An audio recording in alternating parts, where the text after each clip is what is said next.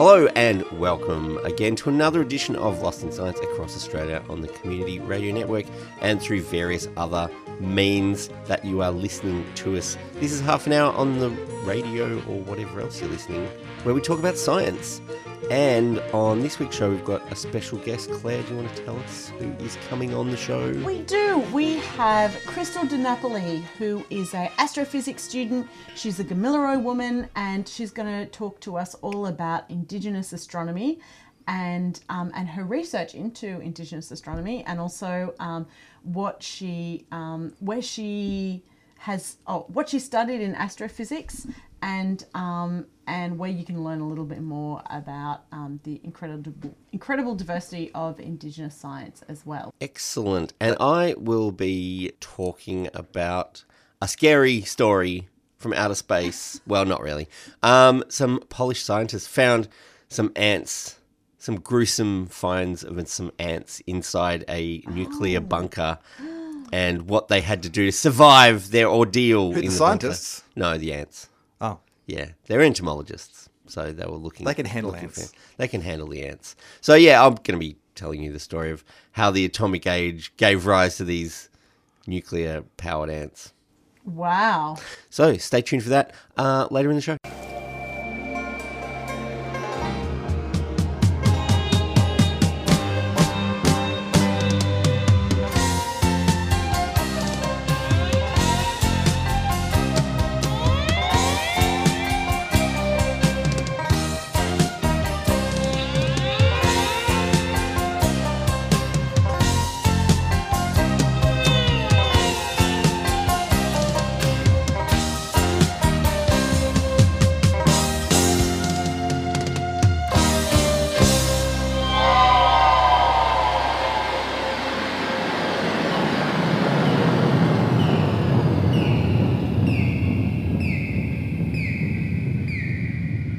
For over 65,000 years, First Nations people across Australia have been observing the night sky to inform astronomy, astrophysics, geography, biology, and climate knowledge. To talk about this knowledge and her own research, we have Gamilaroi woman and astrophysics student, as well as CSIRO intern, Crystal DiNapoli. Welcome to Lost in Science. Thank you. Now, Crystal, start by telling us a little bit about yourself, your background, your research, your interest in astrophysics. Yep, I think the most important thing to know is I'm just a big nerd. I really love maths and science. As we said before, this yes. is a nerd zone. This is a nerd zone. Nerds are safe here. Yep. So I grew up in rural Victoria, first in my family to go to university, and so for me this has been a massive, I know it's like a learning experience for everyone because it's university, right? But moving to the city and everything, it's been sort of a bit crazy. So yeah, I started studying astrophysics at Monash, sort of took a chance on something that seemed like it'd be quite exciting for me, and turns out I love it. And so I'm near the end of my degree, thank God. Yeah, and I'm still just absolutely smitten with my studies. I do, quite a bit of research outside of my studies, and so that is on the topic of Indigenous science and Indigenous astronomy specifically. I am biased towards space. Now, 65,000 years, I mean, it is a very long time. So does this make Indigenous Australians the world's first astronomers? From what we can see, we have Indigenous Australians have the world's first evidence of astronomy taking place. So we have a lot of oral traditions which we can date back based on what the actual stories describe in terms of geography and astronomical events. So things like meteorite impacts, if we hear about that in a story, we can actually date back that meteorite impact and tell from there. But also we have a lot of rock formations. And so these are sites that are related to astronomy in one way or the other. One in particular is the Wurdi-Youang stone arrangement. It's on Wathaurong country, which is part of the Kulin Nation, so close to Melbourne. And this actually relates to the winter and summer solstices. And this site, I know they're working on an age still, but current projections are over 10,000 years, which would date it as the oldest rock site for astronomy in the world. So yeah, wow. Aboriginal Australians seem to be world's first astronomers. That is incredible. Now, you mentioned the Youang site in the Kulin Nations, but can you take us through some other examples of Indigenous astronomy identifying astronomical phenomena and how the knowledge is really applied? Yeah, awesome. So oh my goodness, as soon as I hear questions like this as well, it's just my brain is flooded with different examples. So I think a really core example which sort of helps, I guess, sort of set the tone and explain, what an oral tradition is and what astronomy can actually tell us about our environment in general is the dark sky constellation of the Emu. And so the Emu is quite popular. People tend to know about that first, and it's for good reason. Essentially, for different Aboriginal countries across this continent, the position of the Emu throughout the year would actually tell them quite a bit about what was happening with the emu on the ground. And this was to do with the actual emu egg harvesting season. So knowing when chicks are forming and when the eggs are ready for collection and, but it goes into further detail as well, because it's also telling you about how the environment changes and what the emu does with that, how your own food source will change, how your water sources will change, and how obviously the climate is changing throughout the year. The emu in the sky, that refers to what we would sort of understand to be the Milky Way? Yes. So we're quite lucky here in the Southern Hemisphere. Yeah, that we can see the Milky Way. Yeah, we have a really good view of it. And it's those dark areas of the Milky Way, that sort of gas and dust that block out a lot of light. That's where we start to get these dark sky constellations. And so, yeah, they're quite common in Southern Hemispherian cultures. But yeah, you can see the emu shape. Its head is the Coalsack Nebula for any space nerds out there. I'm sure there are a few. Yeah, but I love that constellation because to me, it actually looks like an emu. And I think that's why I also think it's a great introduction, because it's something that people can really just go out and see for themselves. And especially if you learn that story behind it, you can go out there and see for yourself oh, okay, I know that the emu eggs are ready for harvest now, or the chicks are forming now. So depending on the position of the emu, it isn't just, I guess, astronomical phenomena that you can talk about, and there's stars out there, but there's so much on the ground that you can relate to it. Yeah. And that's a really common thing. So the reason I highlight the fact that, it relates to all these things on the ground is because that's the way Indigenous science was practiced or is practiced. It's not necessarily okay, all our astronomy is in this little box over here and all of our, biology is over here in this little box. Their stories are what they encode the science into. And they do it so that it's quite interdisciplinary. There is everything told in this one story. And so not only is it telling you about the environmental changes, the animal changes, the sky, the way it's changing, but also it's usually told in a story that communicates some sort of moral lesson as well. And so there's quite a lot of information that goes into these stories. And so it's a very different way of doing science than what we're probably used to with sort of breaking up into the different little groups of, all right, I'm an astronomer, but you're a biologist. Absolutely. Yeah. And I mean, the more challenging problems in our world become, the more we're told and the more the solution is to find diverse teams and to work together, to come up with solutions. So, the future is interdisciplinary, right? We can't keep working in small little groups. Definitely, especially for quite a lot of those worldwide, global issues. I think we all need to come together, and I think that's a lesson you can really learn from the way Indigenous science is practiced. Yeah, but then we have other examples as well. So we have, these stories which describe crazy things like supernovas, which are the big fiery death of larger stars. And it sounds terrifying. They're actually really cool. We're pretty safe where we are. So if any one of these occurs, and Betelgeuse, which is a star that people tend to know by name at least, that should go supernova sometime, maybe in our lifetime, tonight, maybe if we're lucky, maybe in 10,000 years, we'll see. But when it does, it won't necessarily harm us, but it's going to be a very pretty sight in the sky. So there's things like that that's very exciting, and they pop up in Aboriginal oral traditions. That's what we call the stories.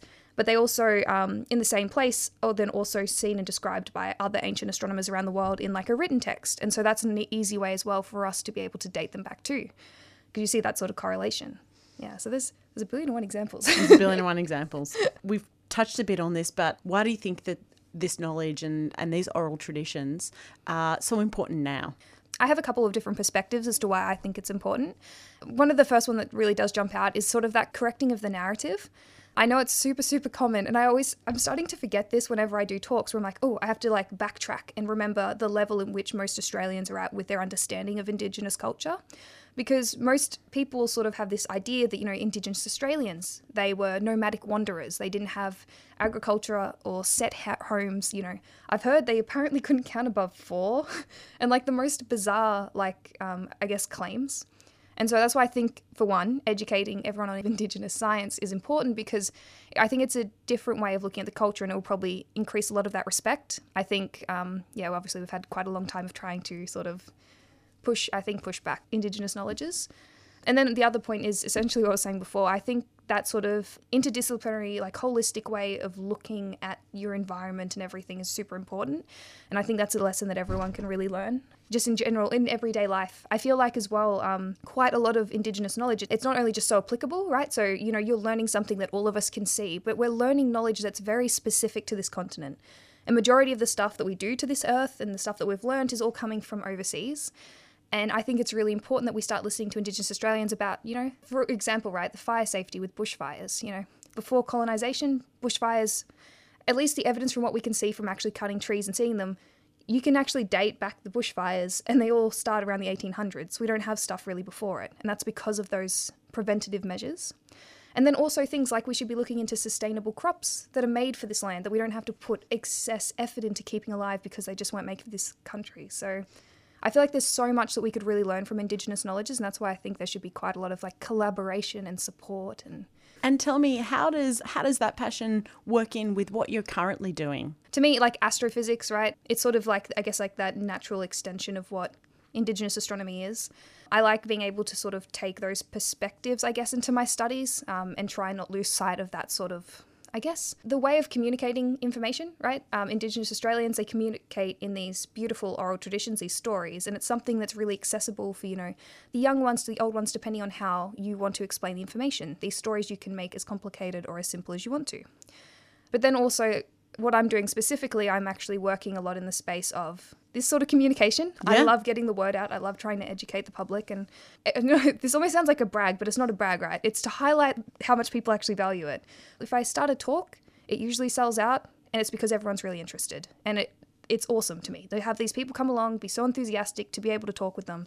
I love it. And also a lot of the work I'm doing now is helping create content for universities to be able to actually share that knowledge. Share this knowledge. So yeah, it really is becoming my life, and it's so funny because it's not necessarily specifically what I'm studying, but it's definitely my passion. So I feel like I'm quite lucky that I get to explore both, where I have that nerdy behind the computer astrophysics sort of stuff, but then I also really get to engage with the cultural astronomy that's really important to me. And you're doing an internship at CSIRO at the moment? Yes. Tell us about that. So I worked there over the summer last year, and it was a really interesting step into sort of new terrain.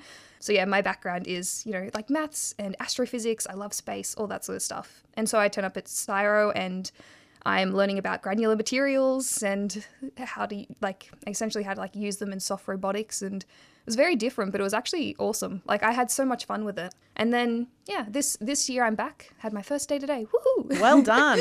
And I have a new project, which is really exciting. And this is more using AR technology. So it's augmented reality? Augmented reality. So wow. It's not quite virtual reality where you have a whole headset and everything is you're feeling around in the dark. But it's some really cool stuff that you can... It's at midpoint. It's really cool stuff, essentially like, you know, shining your camera and being able to make things sort of jump up on your phone that look 3D and you can sort of manipulate. And so we have some potential there relating to astronomy, and I'm so excited because it's like, this time it's like, ooh, it's more based on what I really enjoy. So I'm really looking forward to the rest of this summer and seeing what that can produce for sure. Now, I'm sure there's a lot of people out in Radioland who would love to learn more about Indigenous astronomy, but might not know where to look. Can you offer up some advice? Yes. Okay. So first of all, I think a really great starting point is we have a website.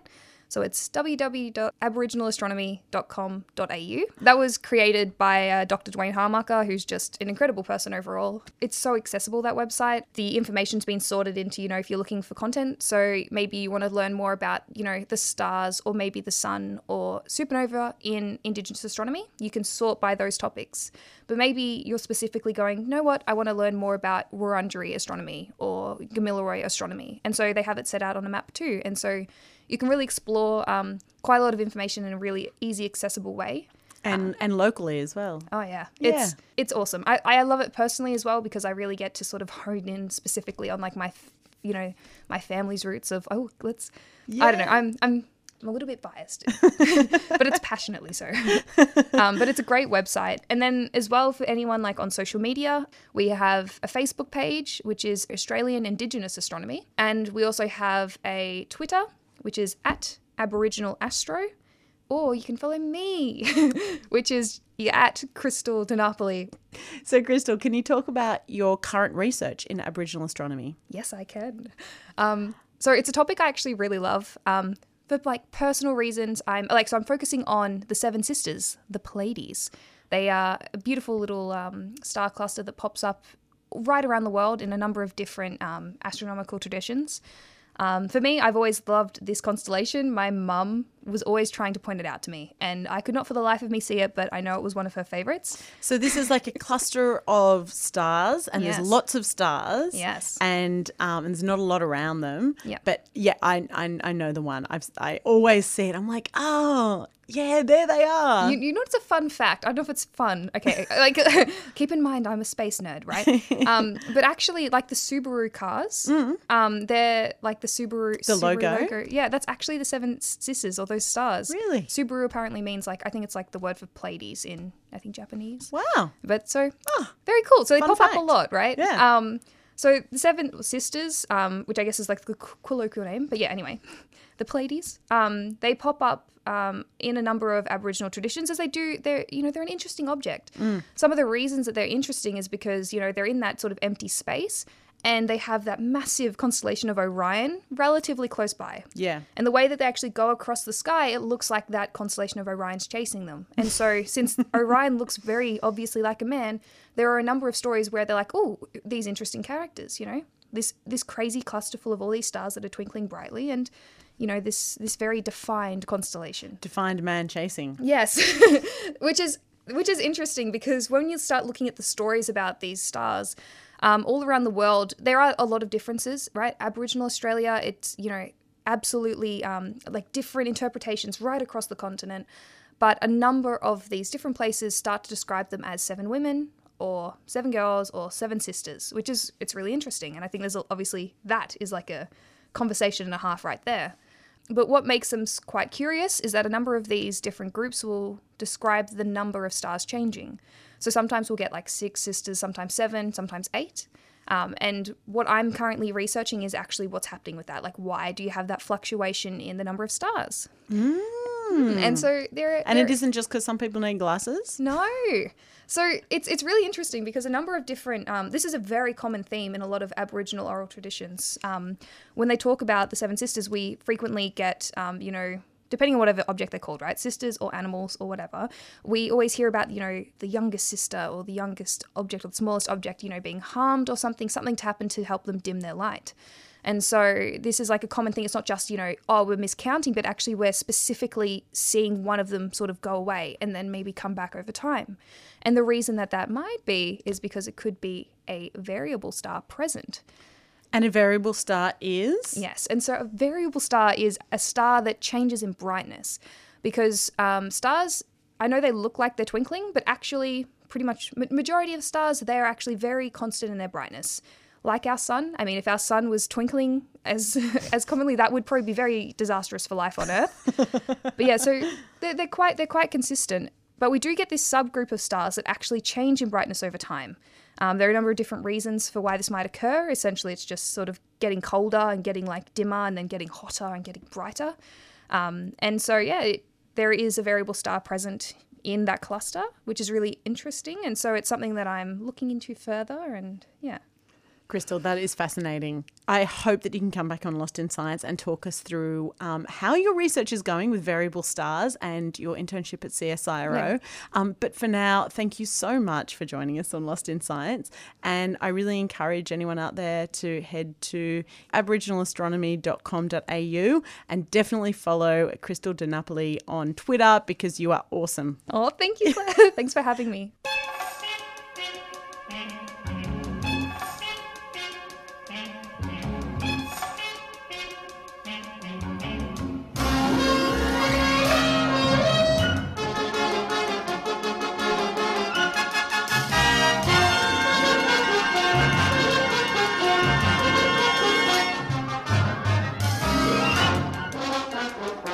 Across Australia on the Community Radio Network, you're listening to Lost in Science.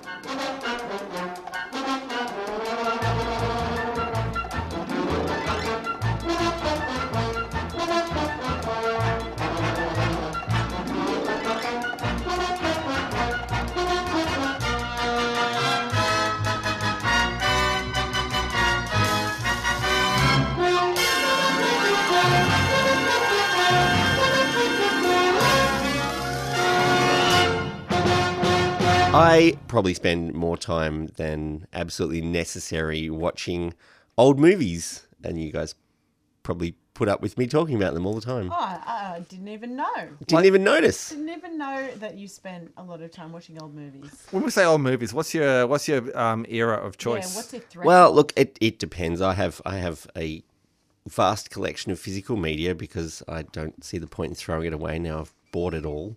But, you know, like old movies from the 50s and from the 60s and from the 70s and from the 80s and from the 90s. They're all old. The classics of The classic hits of movies. But particularly old science fiction movies because, you know, it's interesting to see how people of the past imagined the world of the future. But also because they're just really silly a lot of times and just fun to watch because they're ridiculous. Sometimes they bang on, though. Oh, sometimes. Not often, but sometimes. One of the most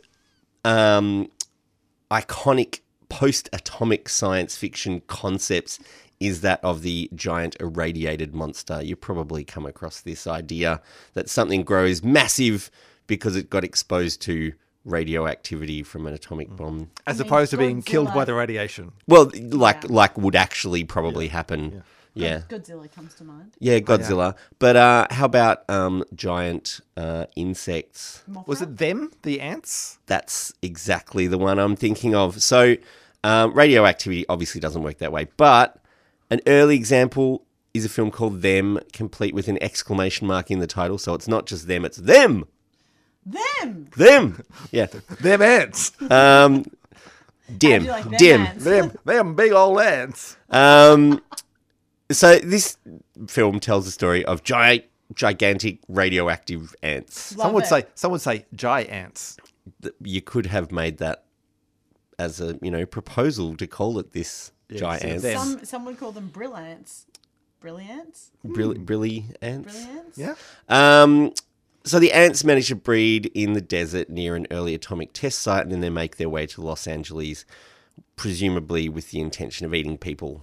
It's not really that clear in the film why people are Or worried. They're because just gigantic ants. Maybe previously some other giant ants had put down some chemicals and they were just following the line.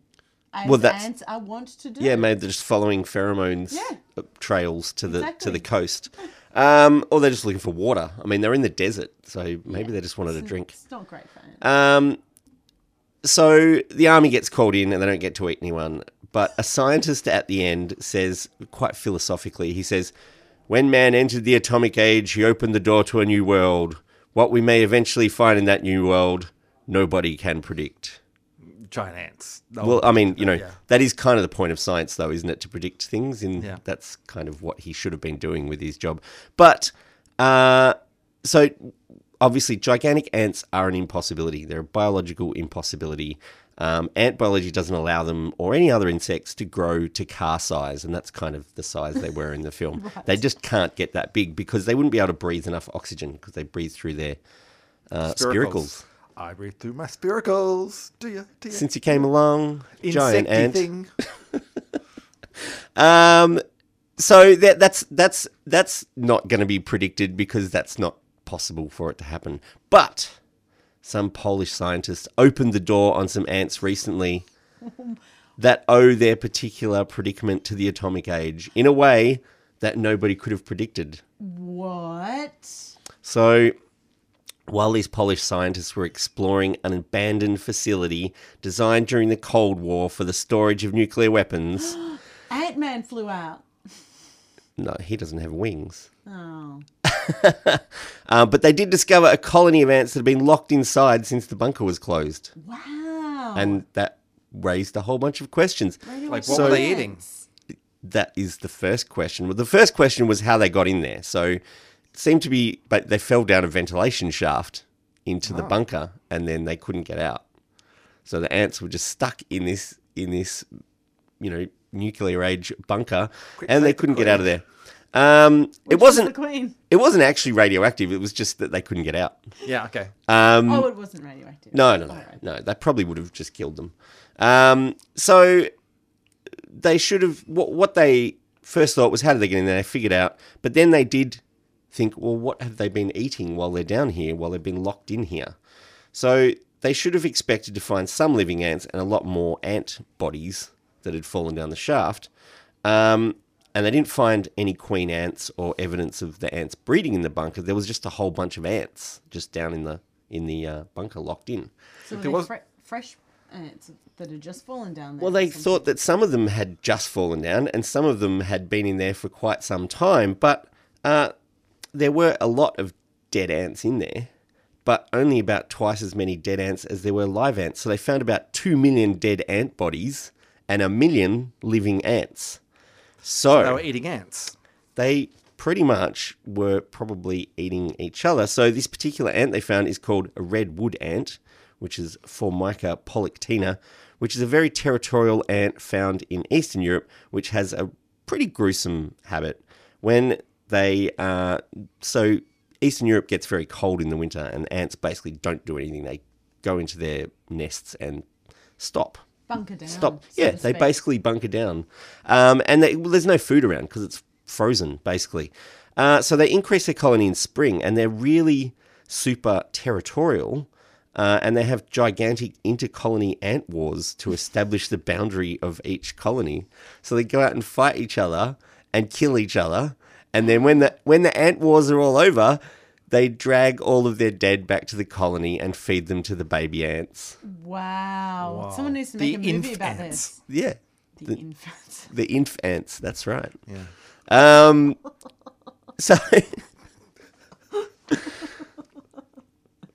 So the Polish scientists wondered, did the ants in the bunker do the same thing? And it's not all that surprising. Sure enough, they collected a whole lot of ant corpses and discovered about 93% had signs of cannibalism, that the other ants had eaten the bodies of these dead ants. How hard is it to do a antopsy? Well, Autopsy? They did go into some specific detail. They said, it was a binocular microscope, and they've got all the details. They did a proper, published a proper paper on all of this. Wow. The reason is they see teeth marks in the end and go, I wonder what did this. Well, yeah, mandible marks in the ants, and they basically only ate the abdomen of the other ants because that was, where all of the nutrition was apparently. But they were, they're actual entomologists, so what they were interested in was, is this a way that ant colonies can survive when there's no other food sources? And there might be situations where that actually helps with ant survival. And there hadn't actually been any evidence other than their ant wars that, in social insects, they went, we didn't really know if cannibalism was a widespread thing or not, but they've just discovered that actually it is something that ants can commonly do to stay alive, even when you think, well, maybe they should have already died. But obviously this only worked because new ants kept falling down the hole. Yeah. Nicely, there's a happy ending to this story. The scientists put a big wooden plank from the floor to the ventilation shaft so the ants could finally get out of their bunker and rejoin their colony on the surface. Which they marauded and ate all the other ants in the world. Probably not that bad. Once you get a taste for ant, though.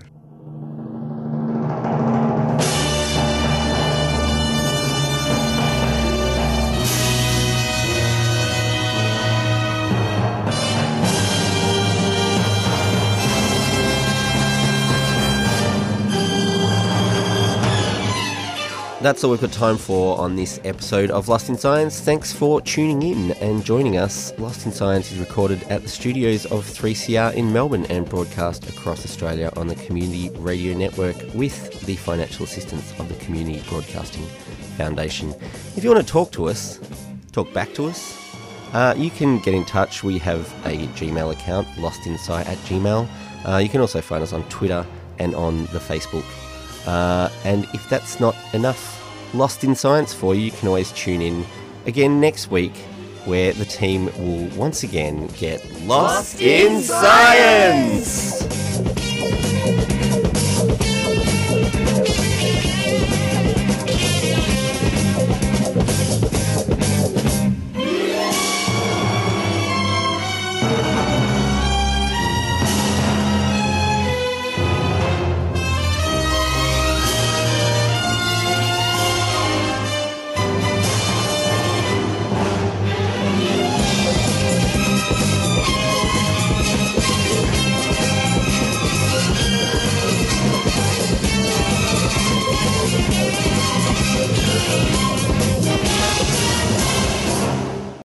Thanks for listening to a 3CR podcast.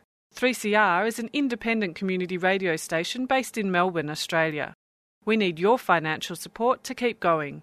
Go to www.3cr.org.au for more information and to donate online.